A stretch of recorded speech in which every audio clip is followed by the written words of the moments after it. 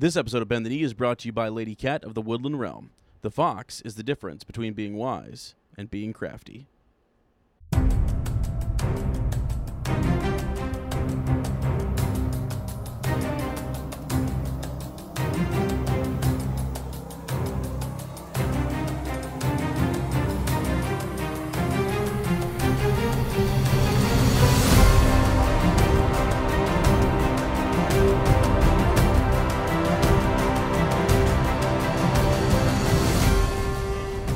Hello and welcome to Bend the Knee, a Song of Ice and Fire podcast. I am Sir Matt, the Bud Knight. And I am Sir Ezra the Watchful. Welcome to our Song of Ice and Fire book club. Today we are into chapter Eddard VII of A Game of Thrones, and in A World of Ice and Fire we are discussing the glorious reign of Robert Baratheon, first of his name, King of the Andals, the Rhoynar, the First Men, Lord of the Seven Kingdoms, and Protector of the Realm. Mm-hmm. So... Well, at the start of the show, we like to remind people you can leave us a voicemail at 614-547-2350 or send us a raven at btkcast@gmail.com. Correct.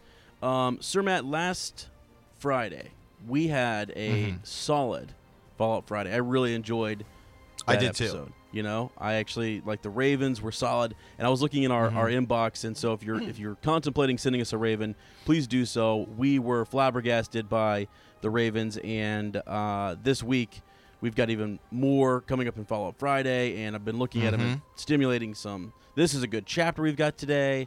This is a big chapter. Just a lot, so really excited. Yeah, so I guess let's go ahead and dive into Small Council. We got kind of this is going to be a big episode, I feel like, because we got a big chapter and just a lot of Small Council stuff, actually. Typically, there's not a lot of Small Council, but there's a lot to get through. Yep. So first of all, I just want to talk about, we had some Weirwood network issues. Yeah, what in the world? Oh, man, it was Seven hells, you know? Yep. It was stressful, to say the least. So it appeared that our episode posted to Podbean and iTunes, but some people weren't seeing it on iTunes on the mobile app, but it was on the desktop app. I don't know. Sir Ezra can attest is that I was working round the clock. Yep. On this. Yes, you were. I was like contacting Podbean and freaking out on them, and like this, I don't get me wrong. I like Podbean as a hosting site. They've been really good. It's just I think I contacted two different people, and like one guy was like, "Well, it's not our problem," and I was like, "Hold on a second. Yeah. I believe what you just we're said to me correct in that." So I contacted somebody else, and then they worked us through it, and then we kind of refreshed our feed, and that seemed to fix it, but it still took like a day, I think, for everyone else to get it. So first of all, I want to thank all of our listeners for making us aware of it, because some people were using things like Pocket Casts or stuff. You know, a lot of these apps that we never, when you post a podcast, the feed gets pulled to all these different sites that we may not have signed up for. Some we have to sign up for. Correct. And some people use those as their primary, site or whatever. And so they were saying, hey, it wasn't posting here. And I'm like, first of all, I didn't know that existed. Yeah.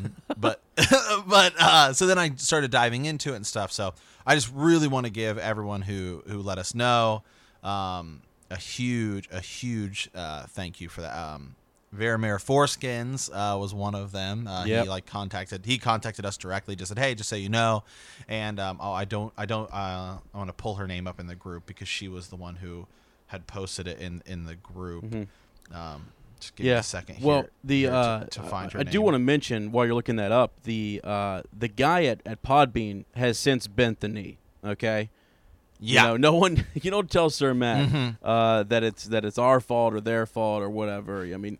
Sarah Ruth is her name. So I want to give a thank you to Sarah Ruth. She posted in the group, so I specifically want to thank both those people for letting us know and keeping us aware. Yeah. Yep. Lady Sarah, thank you. Aware. Yeah. Yep. Yeah. So okay. So that should be fixed. So, a lot to cover here. Sir Ezra, the Emmys were last Sunday. So we record on Sundays, so we didn't get to talk about them. So Monday, when people listened to the episode, we weren't talking about what happened at the Emmys. Well, and it even got pushed back, didn't it, because of rain or something? Like it was on Monday, wasn't it? Maybe. I don't know. I think it did. I think it got pushed to Monday too. So, but yeah, it's I mean, it was great for Game of Thrones, wasn't it?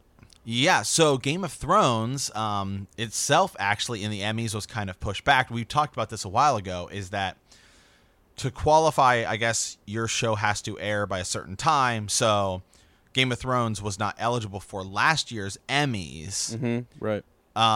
So they had to kind of wait a year, and I don't know if that helped them or hurt them, really, because then it kind of changed, I guess, what they would be stacked up against. But true, yep. But they won a bunch of Emmys. They were nominated for a bunch. I'm just going to go through some of them here. Outstanding Drama Series, they won that, which is actually technically their third Emmy in a row. Because they missed that 1 year, but they have won Outstanding Drama for their past 3 Emmys in which they were eligible. Right, yep. Eligible, yeah. Outstanding Supporting Actor in a Drama Series. There were actually 2 Game of Thrones actors nominated. Nikolai Coster-Waldau. I never know if I'm pronouncing his name correctly. Yep. That is Jaime Lannister and Peter Dinklage. Tyrion Lannister and Peter Dinklage won, which I think is his that he has won multiple Emmys for this. Yep. Liana Headey was nominated for Supporting Actress. She didn't win. Outstanding Directing in a Drama Series. Alan Taylor was nominated, and Jeremy Podeswa for Beyond the Wall and The Dragon and the Wolf. So 2 episodes were nominated for outstanding directing, and then outstanding writing they were nominated as well. And then they actually won a bunch of the Emmys for things like makeup and costume design. I'm not going to go. Not going to go over all of those, but they pretty much cleaned house, right? Like in that realm. Really, their competition was mostly The Handmaid's Tale. Stranger Things had some nominations as well. Is who was kind of their rival. Yeah, so. right. Yeah, and I was looking at statistics. They are so far ahead now for most Emmys by a drama series. I think really the only thing that is beating them in terms of total number of Emmys is like Saturday Night Live, which has just been going on for years, forever, years and years. So if you go by a scripted show, Saturday Night Live is scripted, right? It's just kind of live, right? Yep. It's a live show, but so a kind of scripted show. They had beaten Frasier, which I think had 37, which was the current record. And this is now, they're at like 47, so they have almost 10 more. So, wow. Well, that's awesome. I mean, that's I don't know. It's so good. It's been so good. It's changed the conversation on Monday mornings around the world. Mm-hmm. You know, Yep. It's just, I don't know, fantastic. They deserve it. They deserve it. So does Peter Dinklage, by the way. So yeah. So I can only imagine that next season's, when that comes out, it's probably going to win a ton of Emmys. So. Boy, I hope so. And they win other awards and stuff like that. Writers Guild. Some of those other the Emmys is the big one. So for television. So okay, moving on. An interesting. I kind of posted this in the group. An interesting kind of a quote by Gurr when talking about the Winds of Winter. Mm-hmm. Yeah. He had just kind of said, this is a very complex book. This book is reported to be nearly 1,500 pages, and that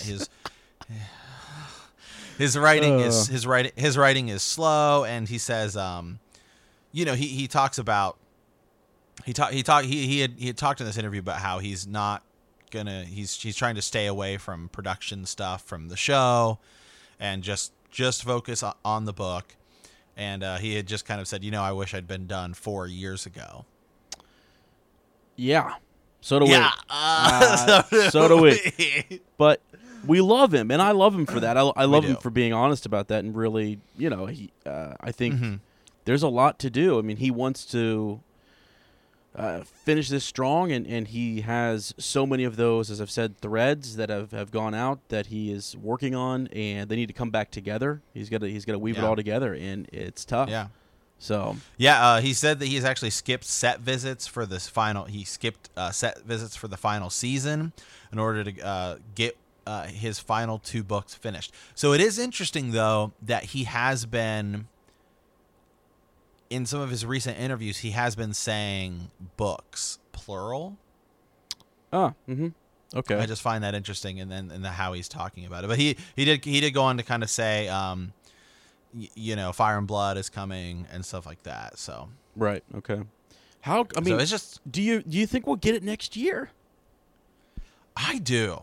I really do. I do. I feel very strongly in that Winter will finally come out. It'll just, whether it's published next year or he will say it's finished. Yeah. Can I tell you though? My prediction is that it's coming out after the show. Actually, I've switched. Yeah, I do. I've moved it around. Yeah. I'm kind of with you on that. And I just think because the hype that's leading it, like, let that finish. Once that's finished, then cool. Then we can move on to you're done, and then people will turn back to the books. You know what I mean? So I don't know. That's my thought. I don't know. We'll see. So yeah. So yep. And we do have Fire and Blood coming and stuff like that. So speaking of Fire and Blood. Gur tweeted, and they just the Brazilian cover for Fire and Blood has been announced, and every once in a while they show these just alternate covers that are coming out in different in different countries. Books and stuff. Yeah, countries. Yeah, man, the Brazilian cover looks freaking awesome. Yeah, I think it looks way cooler than the cover we're actually getting. Yeah, it's really neat. It's got this. I think we'll post this in the group, correct, or on the page. I guess that is this Aegon the Conqueror? I don't know. Wouldn't you say? It seems like a long-haired person. I thought Aegon had kind of shorter hair, but I don't know. So. Well, it could be Visenya. It could be Rhaenys. It would have to be. It would kind of have to be. So. I figured that'd be who they would choose, but and then also, what is that a keep behind the dragon, or is that because if that's a keep, it looks like Harrenhal. I know that may be what it is. Yeah. So anyways, really really awesome cover. We'll have to post that so you guys can take a look at it because quite impressive. So. Yeah. So I don't know. Just I love it. I love seeing the alternate work for different countries and things because different things sell better if you do it that way. So. Yeah. Yep. So, all right here. Well, let's dive into the glorious reign over in A World of Ice and Fire. Yeah, head over to the Maester study here. I think this is only about, Sir Matt said it's about a page, so he is going to, as he always does. I'm just going to read it. Yeah, start off, read a little bit of it. It's not much to it, really. So, since the fall of House Targaryen, the realm has prospered greatly. Robert, the first of his name, took charge of a fractured Westeros and swiftly healed it of its many ills inflicted by the Mad King and his son. As his first act, the unwed king took to wife the most beautiful woman in the realm, Cersei of House Lannister, thereby granting to House Lannister all the honors that Aerys had denied it. And though all know Lord Tywin might have become hand again, the king in his graciousness gave that office to his old friend and protector, Lord Jon Arryn, instead. The wise and just Lord Arryn has indeed helped the king shepherd the realm to prosperity since. But this is not to say that Robert's reign has been completely untroubled.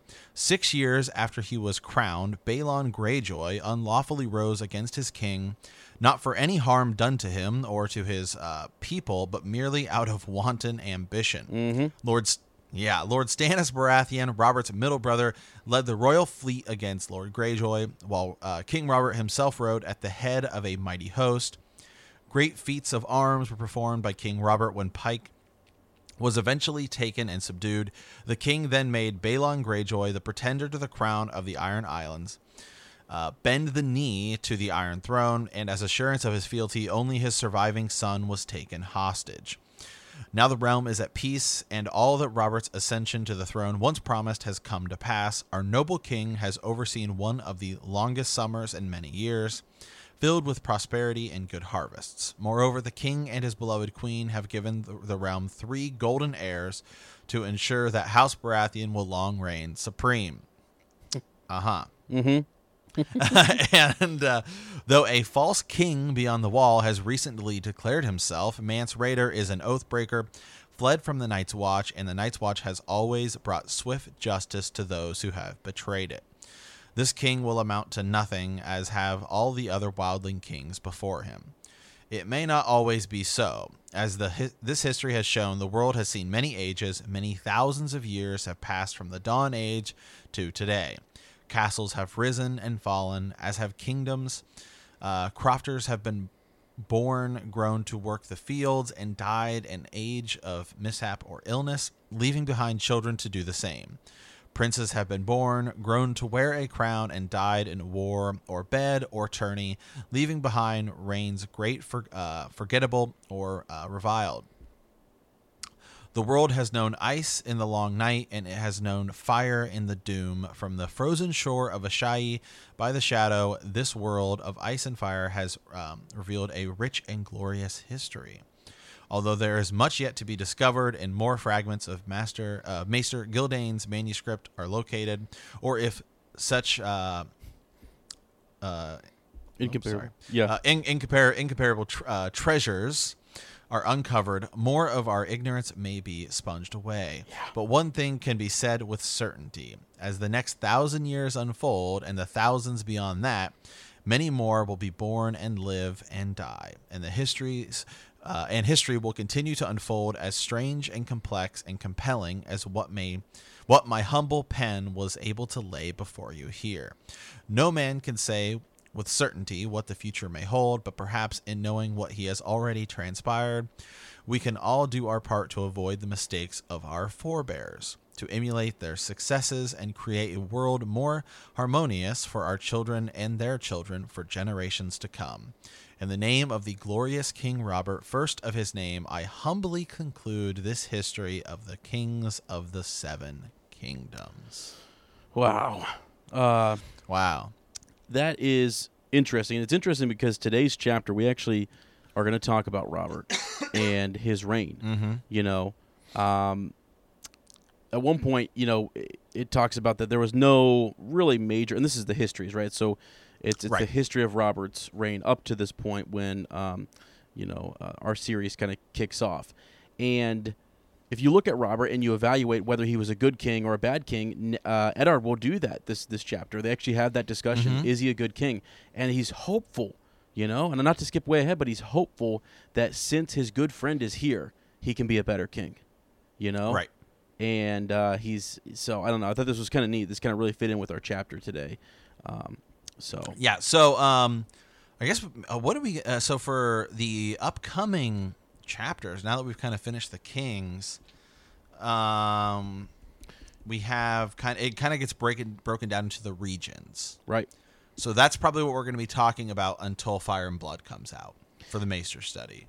Yeah, and honestly, it's not anything to take lightly. There is actually quite a bit once you've had that history with the kings of Westeros.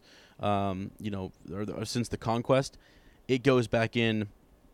It will actually. So with the North, I think from what I've read before, it takes us back even to its first formation. You know, and when they Mm-hmm. were kings. You know, so before Aegon's conquest, which is neat. Yeah. Right into his conquest. So yeah, and it talks and it just kind of lays out some of the big important houses. Right. Some of the important keeps as well, like the castles and keeps, and just it's kind of like it kind of just it's kind of breaks down the world, really, just kind of what we see. And so it's pretty cool, actually. It's, you know, we get kind of like what kind of crops are grown there, mm-hmm. what kind of people, what are issues that have specifically troubled that region.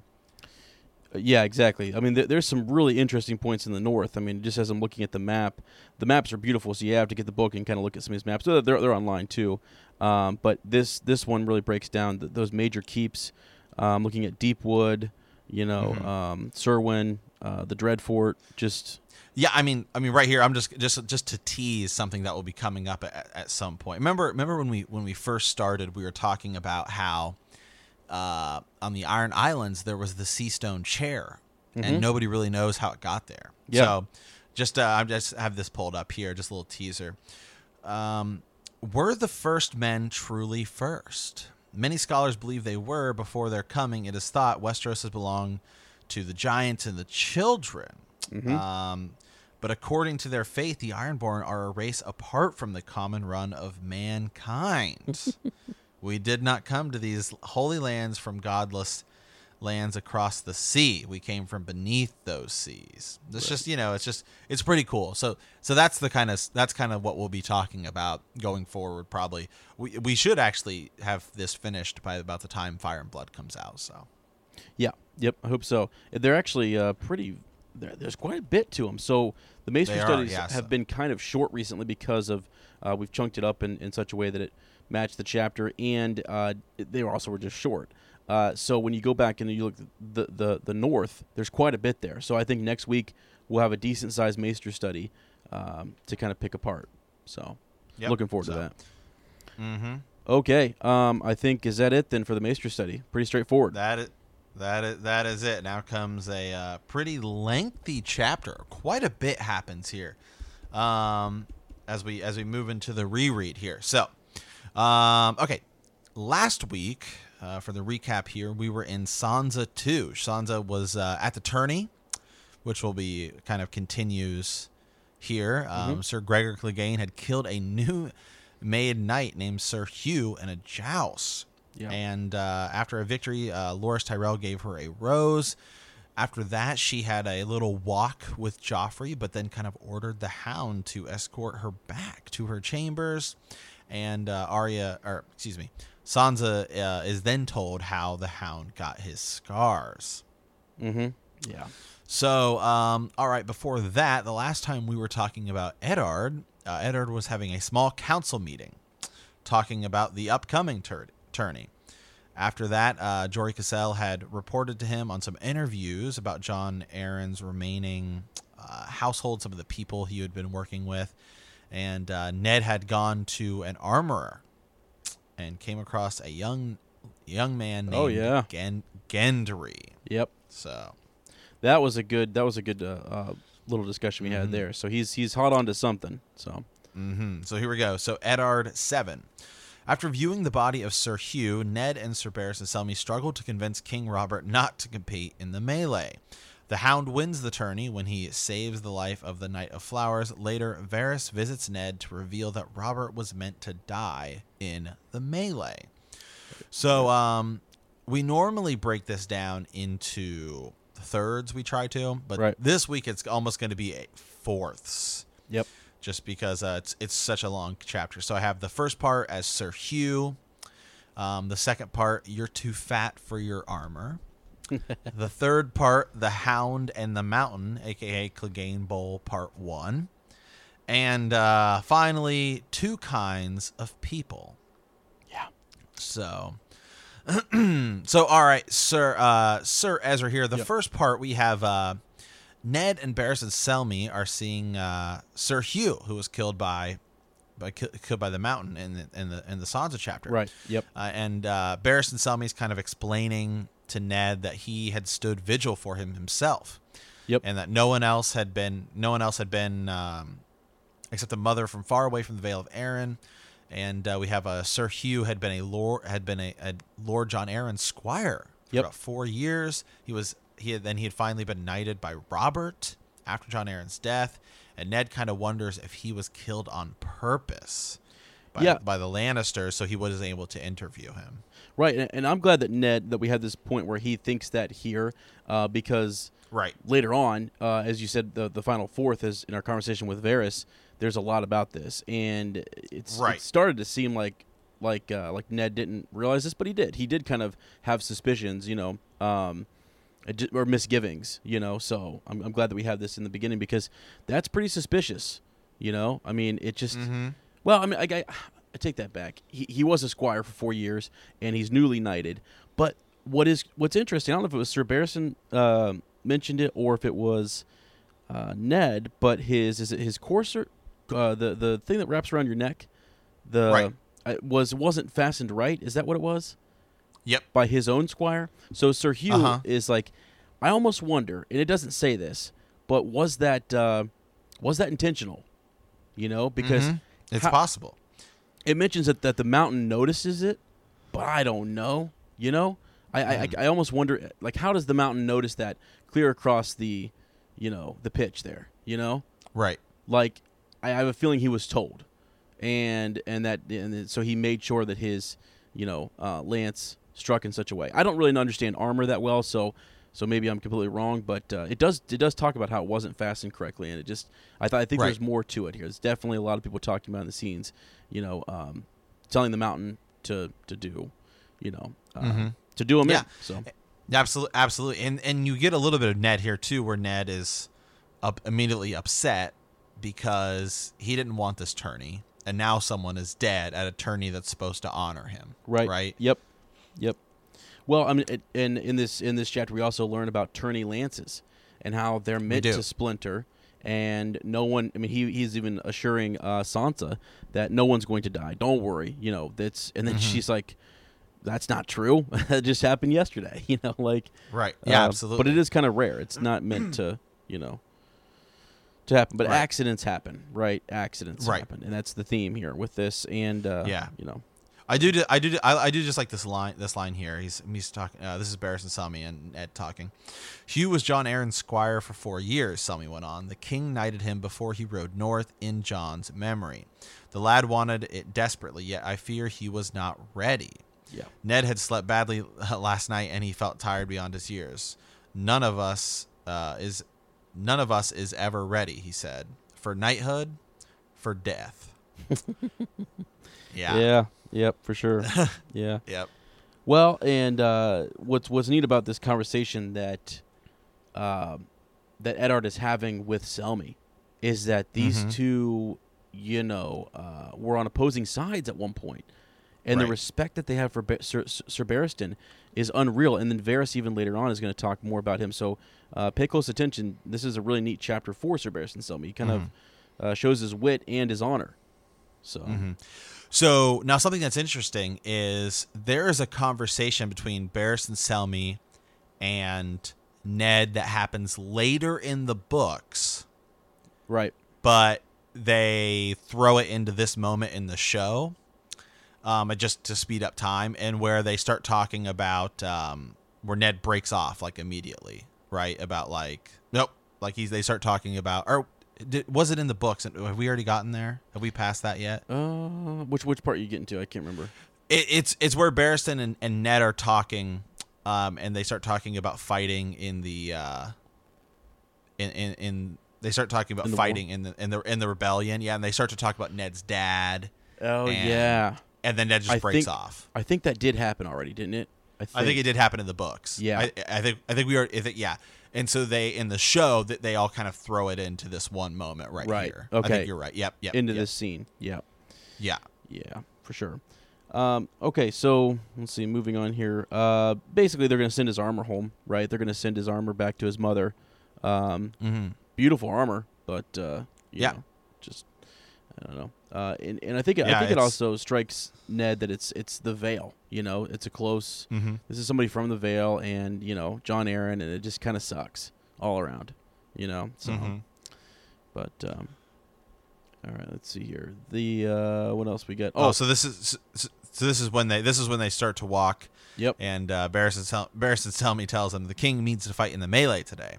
So Barristan said as they were passing Sir Meryn's shield, yes, Ned said grimly, and then so this is when they get ready to go see Robert. Yeah, and so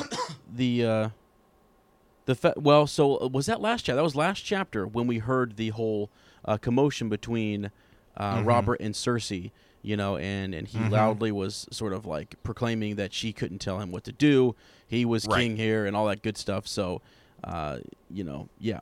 So that rumor has gotten to Sir Barristan, and maybe he was there, and he's now telling Ned, about this, and they're on their way to the king to sort of set him straight, hopefully. Yep. So. Yeah. So they're just kind of walking. There is actually some kind of cool stuff here. Where again, we're getting some more talk about just kind of world building, where he's talking about some of the knights they're passing, the pavilions they're passing as they're walking, and they kind of talk a little bit about this, and some of their sigils and stuff like the Silver Eagle of Seaguard, Bryce Caron's Field of Nightingales. So that's kind of cool. There is some more of that kind of stuff as well. Right. Yep. As they pass by. Sure. So as the king's pavilion was close by the water, and the morning mist off the river was wreathed in wisp of gray. It was all of golden silk, the largest and grandest structure in the camp. Outside the entrance, Robert's warhammer was displayed beside an immense iron shield, blazoned with the crowned stag of House Baratheon. They're approaching here, and inside they hear 7 hells from our good King Robert. So he's swearing, "Do I have to do it myself? Piss on you both. Pick it up. Don't just stand there gaping, Lancel. Pick it up." And so Lancel, the cousin to Cersei and Jaime, is in in a bit of a pickle here. Let me turn the page here. The lad jumped, and the king noticed his company. "Look at these oafs, Ned. My wife insisted I take these 2 to squire for me, and they're worse than useless. Can't even put a man's armor on him properly. Squires, they say. I say they're swineherds dressed up in silk." So, just insulting. They can't get it on because, what's the next segment? He's too fat for his armor. Mm-hmm. Yeah, and again I in our doc, that's where I have that GIF. We put pictures in our doc just because it makes it fun for us to go on. I'm looking at that scene right here where the guy who plays Robert is so great. Right. At Robert, where he's got it like tied at the top, and he's just like looking down, and he can't get his armor on. So and then just when he tells Ned, right? He tells when he tells Lancel to go get the breastplate stretcher. Right, yeah, and it's basically so in front of them though, Ned is the one who calls him fat. Just flat out just calls him, tells him how it is. The boys are not at fault, he told the king. You are too fat for your armor, Robert. And so this is pretty book to show. This is actually pretty straightforward. So fat is it? Is that how you speak to your king? And then he starts laughing. Damn you, Ned. You're always right. It's so great. Well, and it is great because it is sort of like Ned's not afraid, and I think that's the great part about this chapter is that while he is in this camp and while this tourney is going on, more and more people are seeing him speak truth to the king, and it's sort of like what blows me away is that in a World of Ice and Fire, Robert is known for his mercy, and he's known for being merciful.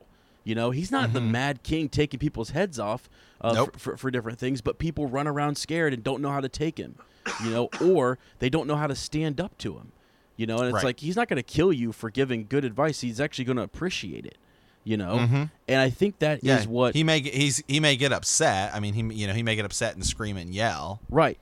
So why don't more people speak truth to him and stuff? I think he's almost sometimes daring them to.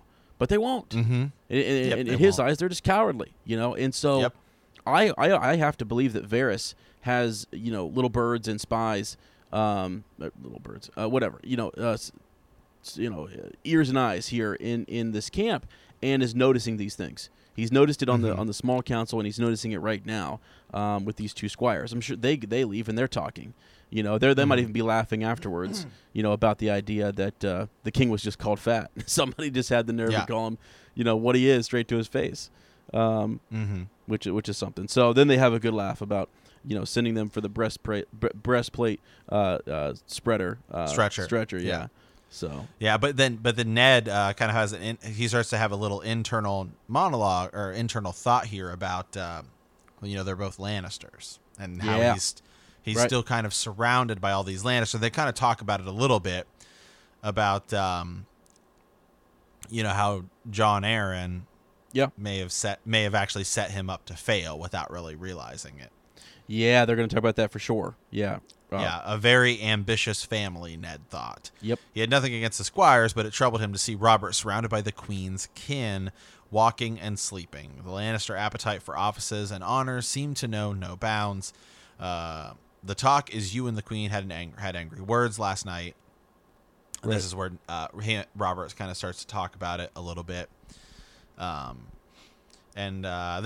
this is where we actually kind of move into Robert talking quite a bit. And this is, I think, probably the most backstory onto Robert's character and kind of his drive, at least for in this book. Yeah. That you really get, I think, is all right here. Right. And so the thing I have highlighted here is, this is from Robert. I sit on the damn iron seat when I must. Does that mean I don't have the same hungers of other men? A bit of wine now and again, a girl squealing in bed, the feel of a horse between my legs. 7 hells, Ned. I want to hit someone.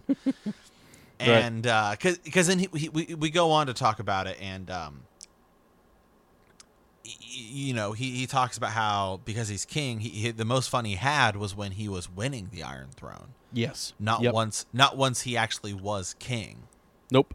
No, and actually they're going to talk about that very shortly. They the idea that he kind of almost says to Ned, "You should be here. This should be your thing. Why am I the one wearing this stupid crown?" Yeah, you or John Aaron should have been the one to take it. Right, and Ned just says, "You had the better claim," which we've talked about. And I don't think Robert really did want the throne.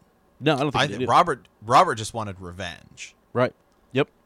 He really did. Well, I don't think he didn't really care about the rest. Well, he knew. Well, yeah, you've got the situation with Rhaegar, and then his good friend, Eddard, his father and brother are killed. And then the Mad King calls for them to be killed. So really, it's sort of like, at that point, enough's enough, and John Aaron, calls his banners, and it's just like it's time for war. And it's crazy that it is John Aaron, right, who calls those banners, and really, I'm sure that we'll get some more at some point where Robert is talking about, or maybe urging John Aaron to call his banners to help him, and then he's going to sneak back to the Stormlands and gather his forces and stuff. But boy, can you imagine being in the Vale listening to that conversation? So I don't know. And that's John Aaron is that character that there's somebody else who would be great to get a POV chapter from, if we were to get a kind of, maybe in the epilogue or something, of Winds or or Dream of Spring. I do think we're going to get one. I think we're going to get a POV kind of flashback chapter. Really? Yeah. I do. I think because I think that would be the best way to kind of do it. Yeah. Okay. Be interesting. And I think it'd be cool if it was from John Aaron, because John Aaron is a super important player, but he's such an afterthought because he's dead when the show starts. Yeah. Or when the book starts, either way. But why didn't John Aaron try to take the throne? He's the older one here. Why wasn't he taking it? I don't know. Yeah, I think Ned, maybe it's one line here, but maybe they both agreed that he had the better claim in his heritage to the Targaryens, because he is actually descended from Targaryen blood. Right. So, I don't know. The way I think we might get some more from John Aaron is possibly like a letter that he penned that was found, or something, or just something that was left behind, or left to his son. I have no idea, but something that might tell a story. Right. Yeah. Or maybe we get a Bran thing. Yeah, we could. Yeah, sure, we could get that too, for sure. So, also, I wanted to mention that I had mentioned it earlier, but this all starts. His dialogue starts with him telling Ned that the woman tried to forbid me to fight in the melee, and that's going to come up later with Varys when he talks about that's like the thing right there. The fact that she did that she forbid him to do something. Good grief! Oh, absolutely. Yeah. Complete manipulation. Yeah. So, but let's move on here. So he wants to hit someone, as you said, and Barristan Selmy kind of gets it right here in that, Your Grace, it is not seemly that the king should ride in the melee. It would not be a fair contest. who would dare strike you? And right. he's, what? They're all going to strike me. What are you talking about, Sir Barristan? It's sort of his thought there. But Sir Barristan's right. Yeah. No one's going to hit the king. Right here. The king rose to his feet, his face flushed. Are you telling me those prancing cravens will let me win? For a certainty, Ned said, and Sir Barristan Selmy, agrees. Mm-hmm. And he doesn't get that. He thinks that, and he would hate that. Mm-hmm. He would utterly hate it to get in there and no one actually absolutely. Try and fight him. Absolutely. I have a question for you, Sir Matt. Do you think that Sir Barristan, I think he's just giving good advice here. I think he doesn't want to see his king go out there. Maybe he does know that there's potential for him to get hurt, and that's why he's making this point. But does he know about the plot, or does he know that there might be a? You know what I'm saying? I don't know. I don't know. I think we would know, because I feel like Barristan Selmy would have told Daenerys later when we find out his, when he's kind of revealed to be Barristan Selmy and he's kind of trying to win Daenerys' counsel, because it takes him a long time to kind of win Daenerys' trust, like to really win it. For sure. And I feel like he would tell her, be like, well, there, maybe some of the plots that were meant to kill even Robert Baratheon. So I feel like maybe he would have, right. So I don't know if he knows of any plots, but I'm sure he certainly can see, this would be a bad idea. Yeah. It's just good counsel, and I kind of wondered if maybe he is looking for things that could be dangerous, right? I mean, in general, he knows that there could be a danger or an accident, but his job is to seek those, is to sort of be on the watch for that type of stuff, and he's the only one, I think, who would truly be about his duty trying to do that. So right. Well, and Barristan Selmy also is probably one of the only people who Robert really, of the men in the Kingsguard, it seems like he's really only the one Robert really kind of has respect for. Mm-hmm. Yeah. And I just because if Jaime told him that, I think Robert would get pissed and actually fight in the tourney. Yeah. Right. For sure. That's a good point. Yeah. And so it's interesting because I think it's Ned and Barristan Selmy saying no, you probably shouldn't do it. Right. Yeah. Well, he would almost. I mean, it's just weird how, like you said, if Robert heard it coming from Jaime, there's suspicion and everything that he's always suspicious of what Jaime is up to, or what he's going to say. So with Barristan, not necessarily. He's got such a good reputation that, he's telling the truth. All right, fine. He gets pissed at him here in a second, and he. Yeah, I mean, he still tells Barristan to get out. Right, he throws the thing in. He says get out before I kill you, which is the biggest joke in the world. Right.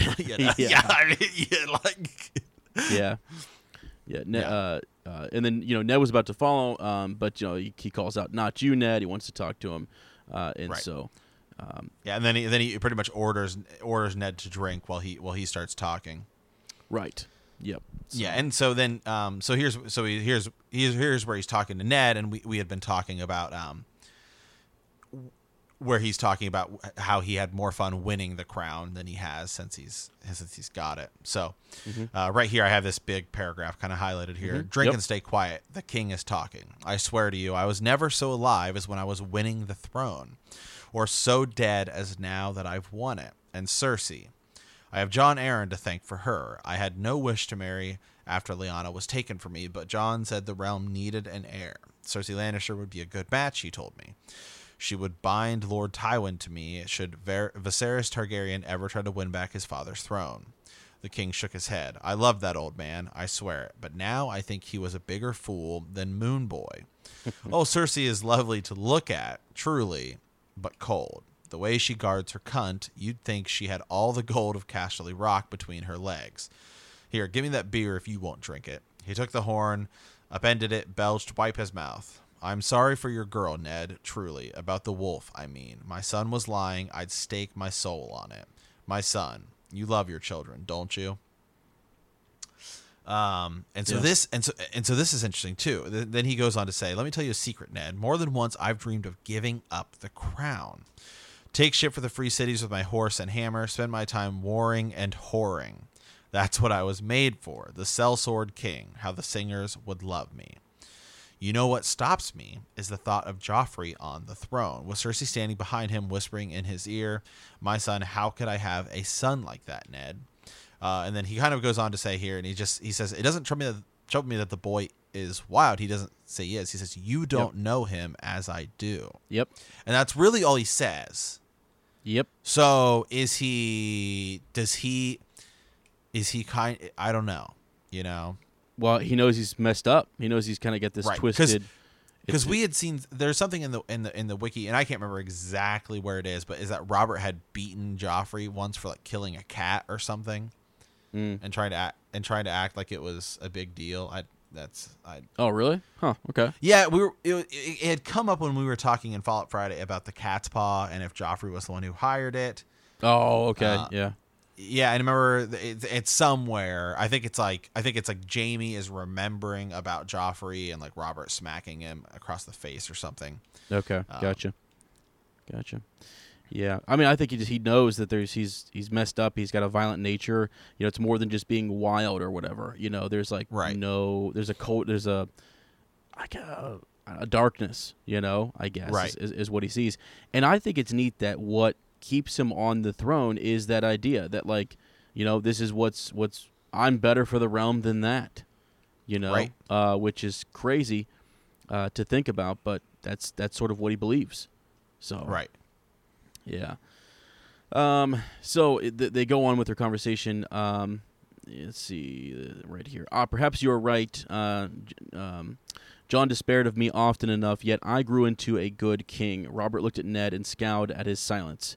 You might speak up and agree now, Yeah, I know. Yeah, that part's pretty great. Like he's expecting him to say, yeah, right, exactly, He says, Your Grace, Ned began carefully, and then Robert doesn't even want to hear it. He cuts him off and says, say that I'm a better king than Ares and be done with it. And that's true. That's what Robert doesn't think that he's the best king. I don't think he thinks he's a great king. He believes, and he said right there, that he's built and he was made for warring and whoring, and that's it, and that's okay with him. So I almost feel for him sometimes, that this burden is pressed on him, and he feels like this duty to sit there and govern, So let's see. He says, this is when they start talking about the food fight they had in the Vale, which is great, and it gives you some more insight to Robert as kind of a kid. Yeah. Well, actually, right before that, they're talking real quickly. They're talking about the tourney. They kind of switched they talk about Mace Tyrell's boy, which I thought was cool. I thought that the way that they kind of brought him in here, they were wondering, who was going to win. And he said, "Have you seen him? Have you seen Mace Tyrell's boy, the Knight of Flowers? They call him. Now there's a son any man would be proud to own to," which I thought is a huge compliment, for the Knight of Flowers. Last tourney, he dumped the Kingslayer on his golden rump. You ought to have seen the look on Cersei's face. I laughed till my sides hurt. Renly says he has this sister, a maid of 14, lovely as a dawn. Yeah. So there you get some of the Tyrells, but and we get more of the Knight of Flowers here in a bit too. So we'll come back to So then it talks a little bit about it kind of shifts gears here. It's talking about them having breakfast, and then they just start talking about this food fight they'd have right when they're at the Eyrie. Yeah. And it had a barrel of oranges, and he says one of them had gotten rotten, so he flung it across his table and hit Dax right in the nose. And then they start talking about it, and then it's just going back and forth. And it's just interesting because that was the boy that he had grown up with. He thought this was the Robert Baratheon he'd known and loved. Right. And this is where you really kind of start to get Ned having this kind of internal thoughts about like if Robert would believe me. Because remember before he was kind of like, how could I bring this to Robert? And I think now he's seeing him again as like, this is my friend. If I've got to just get a little more evidence. I can bring this to Robert and he'll understand. Yeah. Right. Exactly. Yeah. Okay, so let's move on. I actually was quickly looking up. You know, this is how I analyze Game of Thrones. So the name Dax came up, and I was like, who's that? Who's that guy? Right, I had to look at. Is he someone who would take revenge against Robert for throwing an orange at him when he was younger? You know, that's how crazy Gurr has us roaming this book. But anyways, so they move on. They show up at the jousting field, right? And he's there with Sansa. Had promised to kind of. Septa Mordain is out, man. She's taking a sick day. She had definitely passed out the night before. She's probably still in that position. Yeah, blacked out. Yeah. So here we go. So then this is a little more tourney business here. Sandor Clegane was the first rider to appear. He wore an olive green cloak with his gray armor and his hound's head helm, and he goes against the Kingslayer, Jaime Lannister. Yeah. And just kind of right here. So, Littlefinger and Renly are kind of taking bets, right? And Renly takes the Hound. He says the Hound had a hungry look about him this morning. Right. Every hungry dog knows better than to bite the hand that feeds him, Littlefinger called. And so as we go here. Sandor Clegane dropped his visor with an audible clang and took up his position. Sir Jaime tossed a kiss to some woman in the commons, gently lowered his visor, and rode to the end of the list. Both men couched their lances. Ned Stark would have loved nothing so well as to see both of them lose, but Sansa was watching almost mist-eyed and eager. The hastily erected gallery trembled as the horses broke into a gallop. The Hound leaned forward as he rode, his lance rock steady, but Jaime shifted his seat deftly in the instant before impact. Clegane's point was turned harmlessly against the golden shield with the lions blazon, while he hit his own square. Wood shattered, and the Hound reeled, fighting to keep his seat. Sansa gasped. A ragged cheer went up from the commons. And I wonder how I ought to spend your money, Littlefinger called down on Lord Renly. The Hound just managed to stay in the saddle. Right. Yep. And then they ride again. He makes an adjustment. The Hound, he sees that, Yeah, makes an adjustment. Both lances explode, and a riderless blood bay was trotting off in search of the grass, while Sir Jaime Lannister rolled in the dirt. Yep. So I just quickly want to say something here. Someone had posted in the group here. Let me just go ahead. Let me just find that where it was. Who was it that said here? Oh yeah, Sir Jared Gephardt, right? Uh-oh. Yeah, had said in the group. Are we sure the Hound is a badass? He nearly lost to Beric Dondarrion. He got his ass kicked by Brienne. That's in the show. Yeah. And he fled the only big battle he was a part of. For the most part, he cuts through crowds of unarmored people and kills drunk Lannister men at Ning. Well, he also seems to beat Jaime Lannister in a joust. Uh-oh. So yeah. Hey, let me just warn people. If you haven't noticed, Sir Matt really enjoys the Hound. Okay, I think it's one of your favorite characters. He is. He's my second favorite. He's my in the show. Yeah. I mean, Jon Snow is my favorite character, but it's kind of like you have like those like three kind of like main characters in the show. It's like Jon, Tyrion, and Daenerys, and those are like the main characters. You could argue. Then everyone else is like secondary. Yeah. Yep. So Jon is my favorite character in both the books and the show. Right. But the Hound is like of those secondary characters, he's by far my favorite. Yeah. So, I mean, hey, he makes the adjustment. I actually, when I was reading this, kind of forgot that he did unseat Jaime Lannister, and the adjustment that he makes, it's actually a great little scene because Jaime's like helmet, can't come off, and he's like blind, right? So he has to be guided off to a blacksmith where they can kind of undo his helmet, which is just crazy. Yeah. So then we get to the the joust between the Mountain and the Knight of Flowers, and this is where we get a little backstory on House Clegane. Unlike his brother, Sir Gregor did not live at court. He was a solitary man who seldom left his own lands, but for wars and tourneys. He had been with Lord Tywin when King's Landing fell, a new-made knight of 17 years. Even then, distinguished by his size and incapable ferocity, some said it had been Gregor who dashed the skull of the infant prince Aegon Targaryen against a wall, and whispered that afterwards he had raped the mother, the Dornish prince Elia Martell, putting her to the sword. Those things were not said in Gregor's hearing, however. Ned Stark could not recall ever speaking to the man, though Gregor had ridden with them during Balon Greyjoy's rebellion, one night among thousands. He'd watch him. He'd watch him. Ned seldom put much stock in gossip, but the things said of Sir Gregor were more than ominous. He was soon to be married for a third time, and one heard dark whisperings about the death of his first two wives.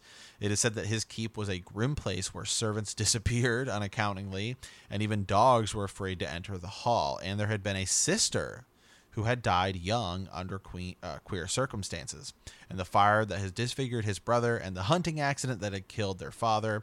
Gregor had inherited the keep, the gold, the family estates. His younger brother Sandor had left the same day to take service with the Lannisters as a sworn sword, and it was said that he had never returned, not even to visit. Yep. Boy, you think Ramsay Bolton is messed up. This guy is kind of... oh, absolutely. On a different level. Yeah, I mean, there's a lot... Well, a lot of it's secret, but not so secret, you know? Mm-hmm. So... And Sandor kind of, before had mentioned this last, it was with Sansa, just sort of that how dark his brother is, Mm-hmm. So yeah, absolutely. Kind of crazy, man. So yeah, we get that backstory there, and then the Knight of Flowers made his entrance, and a murmur kind of runs through the crowd. Yeah, and total opposite. Total opposite, right? He's beautiful. Sir Loras Tyrell was slender as a reed. Well, yeah, and that's crazy. So they talk about the size, and I don't know if we mentioned this, but just the idea, is that coming up with where they compare him to Hodor, right? And how he even kind of, they say he's closer to 8 feet tall. Yeah. The mountain. So I don't know if we mentioned that, but I wanted to I always kind of forget how big he is, Yeah, he's even bigger than Dunk. That's what I was thinking. Is Sir that Duncan the Tall, yeah. Yeah. So, but... Yeah, so, okay, the Knight of Flowers is in here, and he's slender, dressed in this suit of fabulous silver armor polished to a blinding sheen. He's got all these different flowers woven into, his cape or whatever, He's got his, whatever that's called. And he's got a bunch of tiny blue forget-me-nots. The Commons realized in the same instant that... as Ned had, that the blue of the flowers came from sapphires. A gasp went up from 1,000 throats. And so, there's a lot of sapphires in... Yeah, where are these sapphires coming from? A Game of Thrones. Where are they getting all these sapphires? I think there's a sapphire island. There might be an island full of them somewhere. Maybe there aren't sapphires at the sapphire island because they're all taken. They took them all. Maybe they did. I know. It's crazy. It's just interesting that there's so many mention of them. So, well, and right, we talked about. Remember, it was just last week. What is his name? I'm blanking. They were right. They had runes. They had those the rune stones right in their armor. Gosh, right. who was it? They were from the Vale. I can't remember. No, not Connington. Good God. Yeah, I know who you're talking about. Okay. But yeah. So, anyways, but more kind of jeweled armor going on there. So, and yeah. So then we get to their tilt. Right. Yeah. And Sansa's worried about him. Right. She doesn't. Want anything bad to happen, Sansa's worrying. Sansa's worrying about him, and they're riding towards each other, and pretty much, Loras Tyrell, essentially in a blink of his eye, pointing his lance just there, and in the blink of the eye, the mountain was falling. He was so huge that he took down his horse with him in a tangle of steel and flesh. Right. One thing that the real quick, you're right. So that's what happens is that he takes him down. But I thought it was interesting how the Knight of Flowers, right before he does that, what does he do? He makes his horse kind of go sideways, right? His mare. And so Sir Gregor is riding a stallion, and the Knight of Flowers is riding a mare. Oh, it says exactly what he did. He salutes the king, and then rode to the far inn. Let's see. The mountain stallion broke into a hard gallop. And I was somewhere right in there. He did sort of like a fancy little sideways prance or whatever. And it actually, like it says right after that, that's what stirred up Sir Gregor's horse. A little bit. Yeah, we'll get to that. Yeah, is that they were in heat, right? And so his horse, he's realizes it's a female horse, right? And so it kind of messes his horse up. Right, but I think what I'm trying to point out here is that Sir Barristan later on says like it's some trickery, and I don't think that Sir Loras knew. I think he knew this going in and planned it. And there's evidence of that in the way he parades his horse around. You know for sure. And that, he definitely knows. Yeah. Right. So that was because if you were saying like, maybe he just spotted it on while he was out there. No, he had to. No. He definitely knows.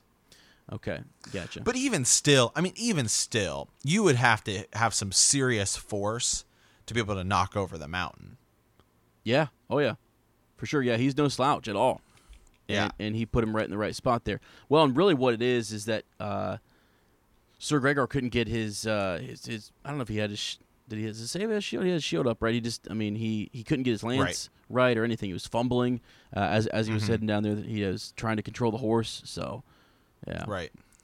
But so then Gregor is knocked off and he gets back up and he pulls out his sword and he kills his horse with a single blow of such ferocity that it half severed the animal's neck.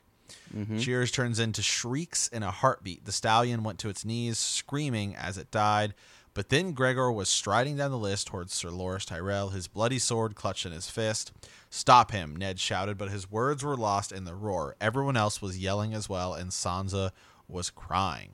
It all happened so fast. The Knight of Flowers was shouting for his own sword as Sir Gregor knocked his squire aside and made a grab for the reins of his horse. Yeah. And, in a second, the next thing you hear is a rasping voice. "Leave him be." And a steel-clad hand wrenched him away from the boy and the mountain. And we get Clegane Bowl Part 1. Sir Ezra. Yeah, we do. Yep. Yeah. And this was, he kind of comes out of nowhere, doesn't he? And remember, the Hound doesn't have a helmet on, but they're just going blow for blow. They are? Yep. Well, wait a second. The Sir Gregor doesn't have a helmet on, right? Oh, that's right. Yeah. Because they noted that that the Hound didn't take any savage, swipes up at his brother's unprotected head. Yeah, you're right. Yep. Which is crazy, and that just sort of shows like the Hound is still, even though his brother's this, crazy, seemingly evil dude, he's still not taking those swipes, and so. Well, I think when we think about the Mountain, I don't think it's ever really that the Mountain is like this amazing swordsman. It's just that his size is such an advantage. Yeah. Yep. Sure. Yeah. Well, because in the show, right when we see him fight, the Viper. Yep. Over in Martell. I mean, obviously it's a show, so you can say whatever you want. First of all, it's one of the coolest fights, in the show. It's great. But clearly, the Mountain just looks like a guy who's just big. Like, he's not really doing any fancy maneuvering and stuff like that. So Right. So the Hound, I would argue, is probably a better swordsman than his brother, and is also big enough to where he can, take his blows with his sword and not get, knocked off balance. That's a good point. He's just the right. He's big enough, and he can also. So he's quicker. He's a little quicker too because he's not as big. And he's probably he probably is actually a much better swordsman than his brother. Yeah, I would say, and I bet he's been, training crazy hard, and he wants to prove himself. So for sure. So. Well, and think about it, because the Mountain. So many people are probably so afraid of the Mountain that he literally just cuts through them. Yeah. Whereas the Hound actually probably has to fight people. Right. Good point. Yeah. For sure. So. Okay. So there's this leave him be. Steel-clad hand reaches out there. And they go back and forth. And basically, it was the king who stops it all, stopped this madness. In the name of your king. Yeah, in the name of your king. And then the hound goes to one knee, and Sir Gregor's blow cut air. And that is one of the coolest fights in the show. It's just the way that scene looks, where literally, I mean, the mountain still swings at the hound like a killing thing, and the hound like goes down to one knee, and like that blow goes over his head. Right, they do it exactly. That's exactly how it's done in the show. It's great. Exactly how it's done in the show, and it's super cool. Yeah. Yep. And then so Sansa has it right here. She kind of says, is that it? Does the hound win then? And she's. Loras Tyrell walks back out. He doesn't have any of his armor on. He got knocked off his horse there, and he was dazed, just completely, out of it. And actually, isn't it crazy? I mean, people were screaming. 20 men were running out there. So there's more commotion than maybe what you see in the show. Right. Actually, people were rising to sort of stop the mountain, and so you sort of see some craziness come out there. What would have happened, Sir Matt, if he would have actually killed the Knight of Flowers? Oh, it would have been bad. Yeah, right. It would have been real bad. Real bad. I don't think the mountain would have made it out alive, quite frankly. No, he would have been put to death. Because right here, they talk about how when he says it, but right before the mountain kind of marches off, it says he drops his sword and stares at Robert surrounded by his Kingsguard. And it's like, and then he shoves past Barris and Selmy, and it's like, I can tell you right now, Barris and Selmy could take the mountain. Oh, absolutely. I think he could too. I tell you, don't mess. No, right. I will go back and forth on that if you want to in the group. Anybody who wants to argue that the mountain, there's no way in his prime that the mountain could take Barris and Selmy. No way. But even I would even argue right now. Yeah, there's no way. Yeah. Yeah, I mean, in my mind, what's cool is like, okay, so the mountain is staring at the king, just it actually says glaring at him, right? And then I just imagine Sir Barristan Selmy stepping in that line of sight and saying, "Try it." Well, Jaime Lannister is also there. I don't know that at this point in time, when Jaime has both of his hands, that the mountain could take Jaime Lannister. Yeah, I mean, maybe you're right. You might be right. Yeah, in that hand-to-hand sword combat. Yeah, and he would also have to get past Eddard Stark. That there's just no way. Yeah, you just have to. I think the thing with the mountain is that you've got to, when you're fighting him, you can't make any mistakes. Yeah, you can't make any mistakes. If he gets a hold of you, I think you're done. It's not a combat that you're. I mean, although Jaime was like clearly you saw, and for those from the show, he's able to pull out a dagger and kind of make a quick move if he does get in close or whatever. But I even think some of those things that you would think would be a killing blow to the mountain might not necessarily kill him right away. Kind of like what you see when he fights the Viper. Right, because he's just so big. Right. Yeah. So I don't know, man. Yeah. Just something else. So, okay. But anyway, so Loras Tyrell walks back and kind of withdraws from the final thing. So the Hound wins. Yeah, he gives it to him. He says that he owes him his life. So the Hound. So the Hound. So you're telling me that the Hound wins a tournament? He won. He did. He won the Hand's tourney, in which the Mountain is a participant, and Loras Tyrell and Jaime Lannister. Yeah, he at least wins. Wow, that sounds pretty badass to me. Yeah.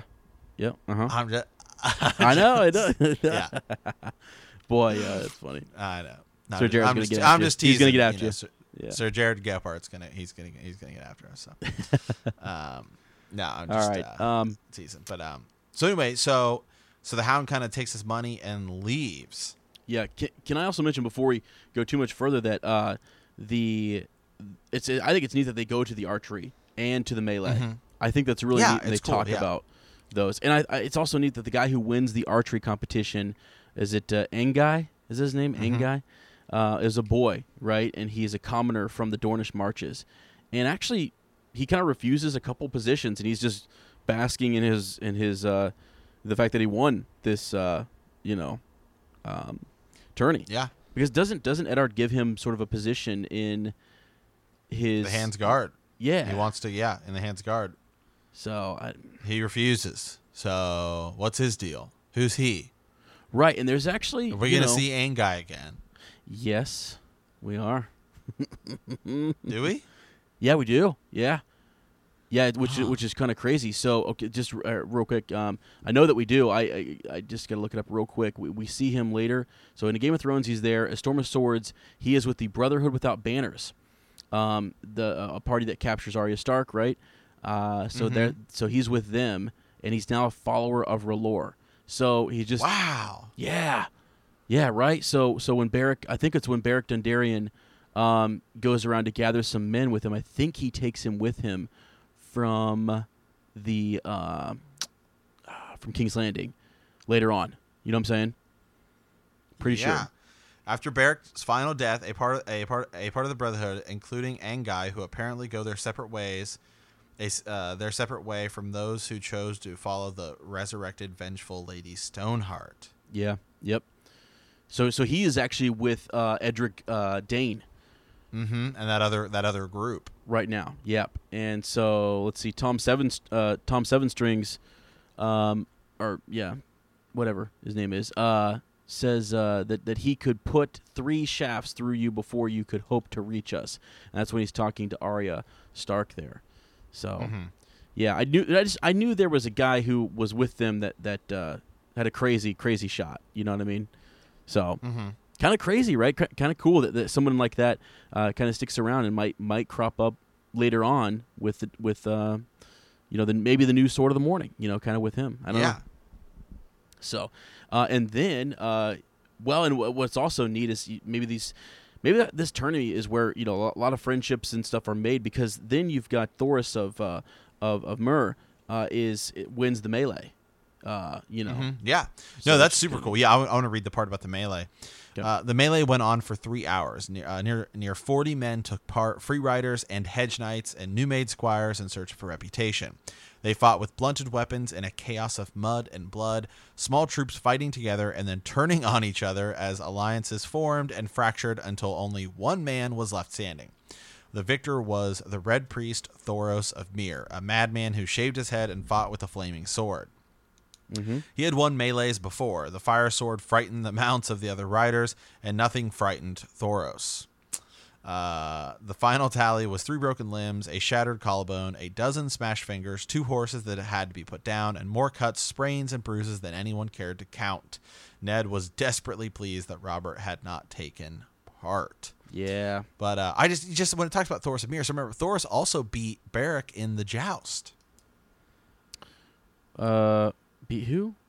Oh, wait. Yeah, he did. Yeah, he did. Yeah, he did. He beat. So how badass is Thoros of Myr? Yeah, he's good. He's a madman, is what they say. He's crazy. Yeah. Right. And he scares the heck out of people with that flaming sword. But yeah, and when they said that in the Greyjoy Rebellion, he was one of the first over the walls, and it was leading the charge, in some regards. So just this drunken priest, So yeah. Okay, so basically after that, it's real cool to kind of see all 3 different facets there of the tourney. We get Ned is walking back. He and he comes across Arya, right? For just a bit, and so he's happy to see her, and I'm surprised that she didn't go to the tourney, that she wouldn't like something like that, But she's really caught up in her dancing lessons. Isn't she? She's just fully invested. Well, yeah, and she's talking about all the different things Sirio's making her do, and I just have one really interesting part here. Yeah, Sirio was teaching her to see. Ned frowned. The man Syrio Farrell had come with an excellent reputation, and his flamboyant, bravosy style was well suited to Arya's slender blade. Yet still, a few days ago, she had been wandering around with a swatch of black silk tied over her eyes. Syrio was teaching her to see with her ears and her nose and her skin, she told him. Before that, he had her doing backflips and things like that, and then she talks about they're going to be chasing cats. It's just, these are the kind of lines for these big theories, right? Where they're hidden inside chapters. Yeah. Yep. That's like, so it's like here, this whole chapter is about so many other things, but this one little part about Arya here is where you have to pull it to tie into the is Syrio Jaqen H'ghar. Why would he have her wearing, it's just interesting that she loses her eyesight and he teaches her how to fight. Yeah, it is. It is actually. And he's this style of fighting is really suited for her, and it makes a lot of sense that she's with Pharrell. But yeah, that's interesting that she's working on balancing and using her other senses, her sense of smell and her hearing, right? So, which is all things that it's sort of a prep. It's almost, I wish she would have had more time with Sirio, Then she doesn't really need, all that, doesn't need, air quote, that training later on. Maybe it comes faster, I guess. Maybe it does come faster to her because of this training. I could be, that could be a thing as well. So, okay. So I don't know. Yeah. I just find that interesting.